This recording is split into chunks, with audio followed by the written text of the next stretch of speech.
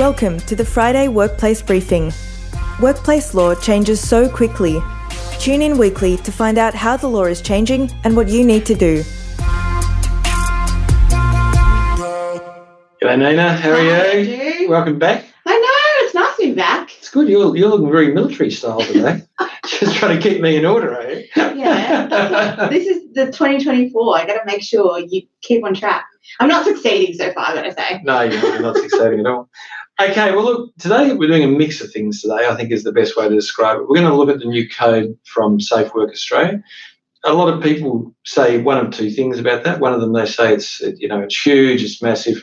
It's not. It does change things in an important way, and we'll talk about that. And the second thing is, well, it's not relevant to Victoria because it hasn't been adopted, and for the people who say that... I don't think it's been adopted anywhere yet. No. Well, that's sort of a non-theory, though, because the truth is it's out there as a test of reasonable practicability, and it does show you what you can do. So what we're trying to do, and we've tried to do all last year, is not be chicken littles, not say the sky's fallen. That's your favourite saying. Well, it is a little bit because I've been watching a lot of lawyers doing chicken little behaviour recently over the new legislation.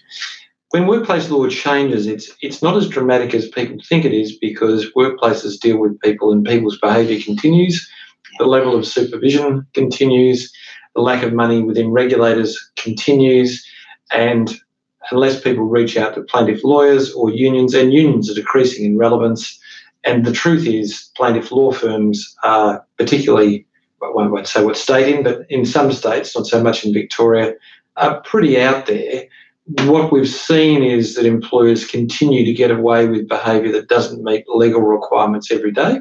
Yeah. That doesn't mean you should do it, but it means that the changes you should implement are ones which are calibrated changes rather than dramatic changes, because what keeps the world going is culture, and if you've got a culture, good or bad, the transition to something different doesn't happen tomorrow. Yeah. So doing it in bite-sized pieces is really important. So hopefully the cases we've got today will show you where the law actually intrudes to and where risks is. And so let's start off on that with Dendy Cinemas, I think the first case. Yeah, so this one is interesting because we've had a bit of a debate with it because I think, once again, workers' compensation law is a joke. But well, no one in there or here is disagreeing with you. Well, in this case, so one of the Dendy employees had a heated exchange on Facebook with a previous colleague and a current colleague, and it was about the fact that he had attended Dave Chappelle, who is a US comedian, show, and evolved, and he basically said, look, I can't come to work anymore. I'm really, really concerned about how I'll be treated at work as a result of the posts, and he filed a workers' compensation claim. So just stop for a second. Was he compensated? I just want you to think about that. 1, 2, 3. No, he wasn't, and he went through an appeal process and failed. Yeah. And what they said is it didn't arise out of the course of employment, and it wasn't a matter where he was at work and one of the break cases and he did something outside of the breaks which was condoned or otherwise. But what I want to say about this case is it's this far away from being compensable. Why? Which is crazy. When you look at the social media cases of out-of-work behaviour, you look at so this isn't workers' comp, but out-of-work behaviour, which is you could discipline. If an employee identified themselves or was in the process where they could be identified as an employee and they said or did something to another person which was misconduct of a kind, particularly a more egregious kind of misconduct, or made them like feel bullying, unsafe, then they could definitely discipline and terminate. The victim of that would definitely be compensable because workplace law says it's a wrong that's been committed, therefore what happened to the person was a wrong. Now, what the social media cases say, it has to be visible during working hours. This was visible during working hours. It wasn't done during working hours, but it's still because visible. of social media, it's always visible. So the only thing that stops this from being compensable is, and of course workers' comp didn't identify, the case didn't identify these issues, is whether the person identified and the nature of the conduct. And all they talked about was nature of conduct, not identification. Yeah, because it wasn't bullying behaviour. There's a difference of opinion. Yeah. So can you see the difference between, I grew up in a house where argumentation happened around the dinner table every night, and 8 out of every 10 was just argumentation and 2 was bullying, particularly from my father, my deceased late father. He's not here to defend himself. My point about it is it's only that far. So this could come from a non-compensable non-workplace law case to very quickly a workplace case against a wrongdoer and a workers' compensation claim that the employer could do nothing about. Yeah, that's the crazy thing. There's literally, if all of those things were met, there's literally nothing that the employer could have done. Even if they had a social media policy and stuff, if all of that happened, there is no way to defend against that claim, which is just crazy. Which is why I put it in there, to be honest, Nina, because then I said to Kim, this is the craziest case I've ever read, because it tells you what could happen. Anyway, let's go on. Let's go on to Midwell Everett's case, which is the tendon one. Yeah, the discrimination case. Just to give you a bit of background, it's very common when you're doing a fitness for duty to seek medical assessment of a person, to get their doctors, but then to get it independently checked, because unquestionably under those circumstances, safety law says to you, you must be satisfied a person is safe to return to work. There's a whole range of cases which provide you from Ramsey all the way through those cases that say you're allowed to do it so long as it's based reasonably. But this is a case about somebody who ruptured it was a non-work injury where they ruptured their Achilles heel. So, and Achilles tendon is really thick tendon which has poor circulation around it. They heal slowly. 18 months, you said? Yeah, 18 months is the usual time for rehabilitation of Achilles. So, depending on your age, around me, it's probably never walk again. But for younger people, 18 months. He, after a 4-month period, said he was fit to return to work, and his GP said he's fine to return to work. Yeah, they said there was a low risk of it exacerbating his injury. But part of the reason they said that is they didn't understand the true nature of the work that this tug operator was involved in. Yeah, he purposely didn't disclose the physical nature of his job. Which involved incredibly heavy weight-bearing and movement on his heels that would expose him to tendon damage at the best of times. So, great case because he brought a discrimination claim. Of $1 million? Yeah, otherwise I like people who go for 7 figures. The point about it is the argument against it was very successful. It just said, well, look, no, you didn't fully disclose the nature of your injury or the nature of your work. Good. Nature of injury doctor dealt with and said, no, look, I've seen what it is, but the doctor didn't know the work he did. Therefore, it wasn't safe, but it also triggered our entitlement to determine that we could have him assessed. And the assessment said, no, not safe. So I just want to remind people that when you're on risk, and this is particularly with psychological injuries, where the person's return to work is going to be problematic in psychological injuries because of a loss of self-esteem and a whole lot of other related issues, it behoves you not to just accept what their general practitioner or particularly a psychologist says, because they will say anything without damaging that profession too badly. You've got to be in a position where if you have a reasonable doubt that the person will be safe to return to work and will not be injured by returning to work, or worse still, injure another person when returning to work, that the correct evidence is placed before somebody independent before a decision is made, and all the threats of discrimination and general protections will fall away so long as you have an objective basis for doing it. I think that's the key, because there are a lot of cases where employers have just assumed the employee is lying and then just sought to terminate without that reasonable basis and without that medical evidence, and they just get torn apart. By the so reasonable means not scuttlebutt. Okay, reasonable means, look, this is the job description, this is the nature of the injury. You can Google it a bit and go, that's not sure that's right. No, I think that's reasonable. Please don't self-diagnose on Google. Don't be Dr. Andrew. But do inform yourself as to the nature of the injuries the person's suffering, and then look at the organisation they're coming back, the job description or the nature of the interactions they're going to have. And then if you're concerned about it, you've documented what your concerns are. Remember, documentation is critical. Here's the job description. This is what work looks like. These are the problems the person had before. Yeah, we do need some comfort. At the stage of saying, do need some comfort, it's a lawful and reasonable direction for them to be involved. Okay? So again, a case that didn't go anywhere but could have gone somewhere if they hadn't done it so well. So it's nice to see the driving logic behind it. Let's go on to the United Firefighters case. Another case that didn't go anywhere. Another case that didn't go anywhere. So intractable bargaining was one of the new piece of legislation to stop the arbitration that happened post the and the standstills, really. But to stop the Boeing cases and things that used to exist before, the idea of this was to give the Fair Work Commissioner some powers over compulsory negotiation, and then when and if that failed, the power then to make an order which was like an arbitration. So that's what it's meant to do. The misgivings around it were that the threshold was too high, meant that it favoured unions and that favoured... No, they favoured employers, and it's now been changed. No, the new change I'm talking about. Oh, the new change. So, no, you're right. Yeah. So in the past, it favoured employers, you're quite right. So, and that was from Curtin, where they actually stripped away all the entitlements under an enterprise agreement, went back to an award. So the complaint from everybody who is in industry is this is union friendly. And I don't think this case reveals that at all. I think this is probably... To me, this case has got a proper balance about it. But, I think this was quite reasonable. There's some terrible parts about that. They had 17 meetings. The union had got stuck on a high wage level. Yeah, we probably should give a bit more. I should, instead of me making shit up. Basically, Venture Australia and the United Firefighters Union had been locked in or struggled to negotiate and bargain since about September 2022. Yep. And I think about August 2023, they had, although they hadn't agreed on everything, put forward a proposed enterprise agreement, and the majority of the workers voted no. And at that stage, Venetia, which is the organisation, was in the middle of a tendering process in respect to its whole business enterprise, for which this agreement underpinned it.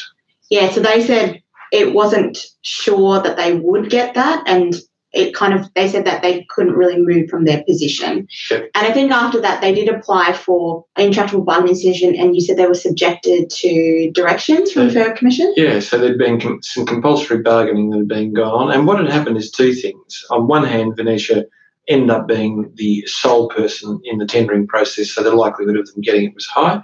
Of course, if the price changed and you put in a tender, they can make it unprofitable. So it's still a risk that's sat out there. So that part had changed. There was greater certainty. And at the last meeting, although there'd been a lull in negotiations, the unions had indicated they were willing to move on wages. Yeah, which is the big thing. Yeah. So, in fact, the intractable bargaining order was working. It was providing directions working. It was providing the pressure, and the firefighters were not getting the money. So it's the old pressure in all negotiation is unless you agree you don't get the money. Yeah. That's a significant pressure. So when you say to somebody over a 2-year period when you've had inflation running at 13%, no increase, at the end the union start to lose leverage around that.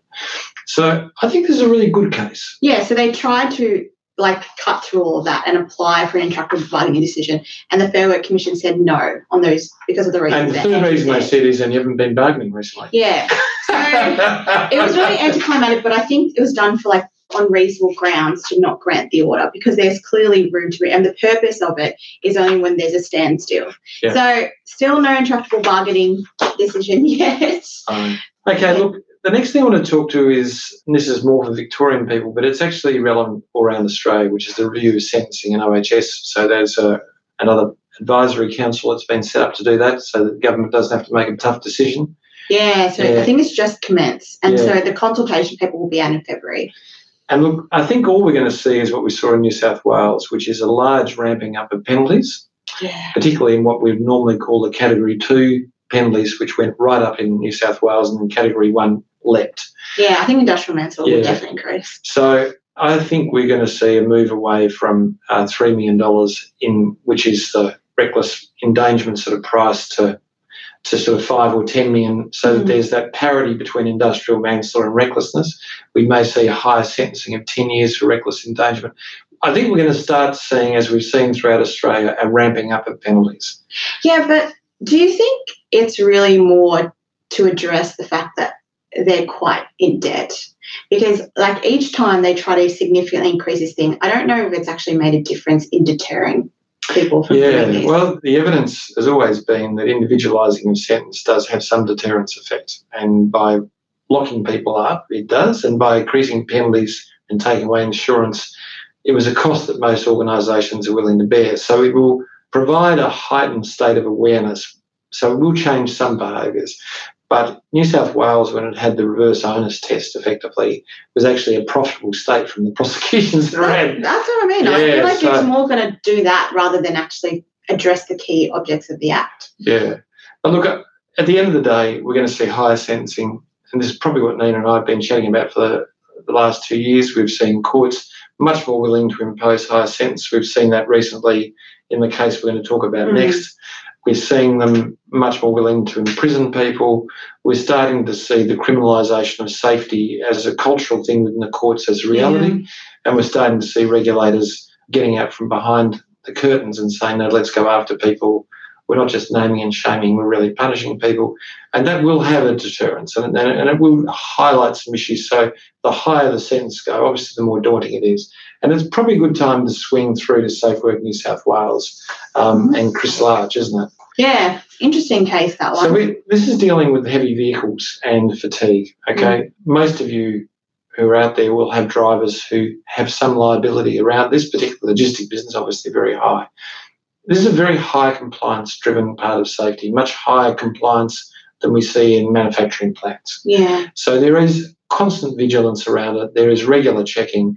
But the punishments to date, there's been a couple of $600,000 fines. I think this one was quite unique Yeah. because it was very high, but also it was like attributing liability to a very senior officer who was quite... So, the penalties were $2.3 million for the company and 3 years jail. For the officer, the national operations manager. Yeah. But this was a person who knew, and this is after a terrible fatal incident with a truck driving where 4 police were killed. Yeah, so the truck driver fell asleep at the wheel. Yeah. And, So, but the issue about all this was, and I guess as reporting improves, this is going to become an increased risk, but also the nature of businesses, particularly logistics business, operational people have a very deep knowledge, and they're out there on the trucks all the day knowing who's good, because the margins in logistics are 2 to 3%. So the leader is constantly driving the behaviours and conduct.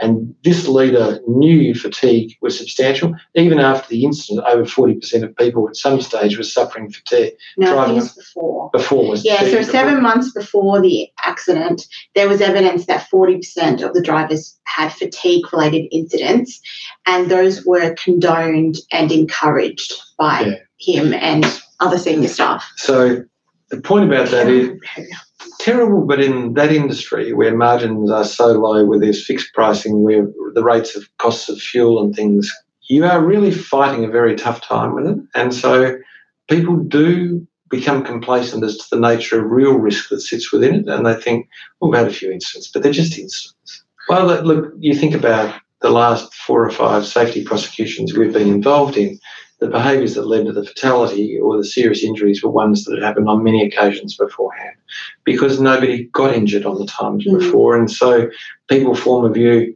look, it's bad, but it's not that bad, and we can get through this, and we've got to make a profit, so just get going. And if you look at some of the industries we're in, like the meat industry, which again is a low-margin, high-risk industry, those behaviours live and exist in family-based business and have for 50 years, because the families who are working in it were actually being boners. They've been on the kill floor. They've done all the things.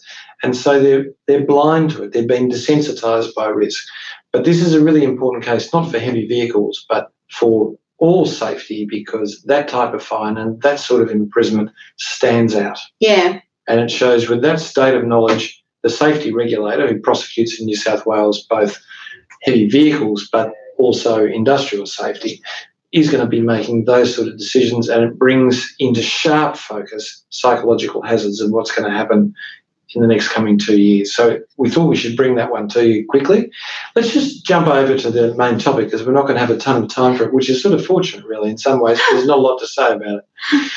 The new code, not surprisingly, moves on from the psychological hazards and uses the same methodology. But it acknowledges the importance of them and tells you to use both in conjunction, which is really good, because that's what you should be doing. And look, in Victoria, when you looked at that code forms part of the regs and the draft they put out, both regs and code, which set out the 4 egregious breaches of psychological hazards, one of which was sexual harassment. This deals expressly, it's got some really helpful directions about, we were just chatting before about the types of things it alerts you to, which are the hazardous environment and design. And interestingly, none of it's, only one part, but I think we both agree, we looked at each other and went, that's a good reminder, but the rest of it was the things we say. Data collection. Yeah, and getting that internally through easy sources. Like, we always say, look at your exit interviews, your absenteeism, like the HR records. Yeah, all that stuff. Do your slice audits, do those sort of things. Yeah. Get the information, do some small surveys. Consult with your employees. Yeah. And then get that mud map that says, gee, over here we've got an issue, let's deal with it. Train people, make sure they're competent, be vigilant, train supervisors, reward their involvement and engagement to prevent push it those sort from of leadership issues. down. Yep. All of that is exactly all good. Can you see this isn't a game changer? But it is a really helpful reminder. But before I get to the helpful reminder, but the one thing that they did raise, that Nina was talking to me about before, is it does go back to workplace design. So if the physical environment is close-knit, and let's use a really good example of the type of environment where this risk is high, and that's call centres, where you've got itinerant workers, you've got a mixture of immigrant workers, itinerant workers, you've got high drug and alcohol use through a young group of people who are non-migrant-based workers. They're in very close proximity to each other. They share a small lunchroom together. There's significant pressure and it's repetitive. You get all the bullying behaviours, you get all the sexual harassment, you get all of those things happening because the physical environment is conducive to it. And the other reason is because it's very difficult to supervise. Yeah. So environments which push people closely together under stress with an odd mixture of high-risk people in the environment are, by nature, high risk. Environments without supervision, incredibly high risk, and that means skilled, competent supervision. So it might be a road crew in local government goes out. Sure, they've got a foreman, but he's been there for 35 years. He's got a couple of women working there, and he doesn't really like it. Yeah. So is he gonna say anything when someone makes some sexist joke about, can you lift that, love? Yeah, exactly. Are they going to say those sort of things? They're the work design issues that this actually focuses on. And can I say, it's a great thing. I think this is helpful. I think so too. Like, whenever people think about how do you deal with this kind of stuff, they just think train people, discipline, enforce it, which is all good. You should be doing all of that. But remember, in the hierarchy of control, the first thing is to try to eliminate it. And if that means looking at the physical design, like outside of your example of those, there'll be things like people working in a restaurant and there are known perpetrators who make gross comments, right? And I've talked to friends in the past where they've said, like, I don't know what to do, like they keep coming, they're regulars. Well, you shouldn't be putting people subject to that. You should be changing the roster, doing things like that. Like, and excluding the people need to think a bit more outside the box. And what this code is saying is you can't just apply the tried and true normal things that everyone thinks about, because if the regulator thinks there's other ways that you can resolve it and that they're better, then you'll be essentially in breach. And look, the thing that we really brought this up for, this is my chicken little stuff, is you can see it doesn't change the world. It is a game changer in this way. It introduces into safety legislation a clear definition of what is reasonably practical around sexual harassment and gender-based violence and discrimination within organisations. Didn't exist before, which means, and as the regulator in all states and territories starts to prosecute issues of bullying and sexual harassment, you've now got a test that is out there. And for those people who happily say, but Victoria hasn't adopted this, it doesn't change. No. A Victorian regulator a Victorian court is allowed to look at what is reasonably practical. It can be informed by industry standards. One of those industry standards, even though it hasn't been adopted, is Safe Work Australia's model. So, yeah, and also on the employment side, remember, it's a positive duty to prevent sexual harassment. And as part of that positive duty, you have to look at all available resources, which would include this code. Please have a look at it because it's got really good practical examples and it's a good resource. Yeah. Also remember, the likelihood of prosecution around sexual harassment has jumped dramatically in the last 6 months. We've seen Victoria now up to 4 prosecutions in it. Yeah. So I would say in 2 to 3 years' time, we will have across Australia 50 prosecutions around sexual harassment. Wow. Okay, so it's not just plaintiff land that you're worried about anymore. The regulator is very active in this space. And the union too. Okay, let's hit the case study. Yeah, I'm going to read this fast. Christmas was over. The office was quiet and few people had returned to work in the office. Tony, the managing director, was back and working from his large corner office. As he walked past 4 staff sitting in the kitchen, he asked Helen, the accounts clerk, to grab him a coffee from downstairs. When she returned with his coffee, he commented on her tan from the holidays and said she was looking great. She blushed and awkwardly retreated from the room. Out of the company's 120 staff, only around 10 to 15 were coming to work during January. It's a lot like our office, really, isn't it? Explain. Tony increasingly asked Helen to do menial tasks he would usually attend to himself. He would never ask his PA to do such tasks like get his coffee, put together some papers he was working on, help with his IT issues. This is not what a PA is for. In any event, his PA had won his agreement to work from home over January to be near her kids before they returned to school. He started to get Helen to do jobs his PA would do. Yeah, that wasn't steered to get Helen. That was started. That's yeah. Helen was the youngest staff member in each day. She was compliant with all his requests but became increasingly anxious in her dealings with Tony because of his generous but somewhat odd comments around how good she looked, how her hair was done and makeup. He made no such comments to any other staff, and he looked at her in a way like he was undressing her. He had her in his office more and more each day doing little things. She spoke to her manager to see if she could resume her flexible work of 3 days at work and 2 days at home. The manager came back and said Tony required her to be at work. She complained to the HR manager about Tony's conduct towards her and his refusal of flexible work, which was contrary to the practice of the company, her past work arrangements and the policies. An hour after complaining to HR, Tony called her to his room. He was obviously angry. He said, "What is wrong, Helen? I give you special attention, support you, and now rely upon you. And in return, you complain and seek to work more from home. I thought there was a real future for you here, but I was obviously wrong. I thought we had something special." Before she could respond, he said, "Off you go, work from home. I won't need your help anymore. My PA is back tomorrow." She left the office confused and in tears. After the discussion, Tony called in a manager, explained he was disappointed in Helen's conduct and performance. He was happy for her to work from home as much as she wanted, but if things didn't improve, she would have to go. Helen's manager feared Tony. He asked no more questions and left the room to find Helen. The manager spoke to Helen, explained the conversation with Tony and asked what had happened. She couldn't speak. She was struggling to breathe and in panic. The manager sent her home to go see her doctor. There we go. So did Tony engage in misconduct? Yeah. Yes, okay. Was it harassment? Yeah. So let's just remember what sexual harassment is. It's unwelcome behaviour of a sexual nature. Yep. So definitely there. Was it discrimination? Yes. Age, gender. And gender, yeah. So not good. Anything else under discrimination? Victimisation. Yeah. The moment he didn't get what he wanted, he then punished her. Yeah. The moment she complained and he punished her for complaining, yeah. So who would be liable? Now, I put that in because no doubt Tony, no doubt the business, okay? Because Tony is the business, in effect, as managing director, so they're stuck. What about like the other managers as well? Yeah, no, they're in the loop. Yeah. They're in the loop because they didn't do anything. This includes the HR manager in this case to provide her with a safe place of work. So that's more of an issue as we come down. For safety, yeah. But in discrimination law, a plaintiff lawyer would join them just to blow it up and make everyone scared, okay? Was his conduct a breach of safety law? Yeah, could she take any other simple and immediate action to stop the behaviour? The answer is she could get a stop order because it is both bullying and sexual harassment, and the legislation now allows it. But she wouldn't bother. She would just file a claim straight. Well, she'd do both. The advantage is now that she can do both. So she could... Yeah, but there's no point in getting the stop order. You can just file the claim to go after. Oh, no, you could. So plaintiff lawyer would go for a stop order as well because it's like an injunction, but it's a cheap injunction. Yeah, but they're not doing it, I know, but it's like a toothless thing. I don't know how effective it is. Well, look, it's not effective when you look at the amount of people who seek bullying orders. But can I say only 7 of the bullying orders last year went through to final determination? Yeah. But that's because the plaintiff lawyers haven't woken up. It should be in their quiver of arrows that they're carrying around. They should use it. Yeah, I was trying to think of something else, but I made that one up as I went.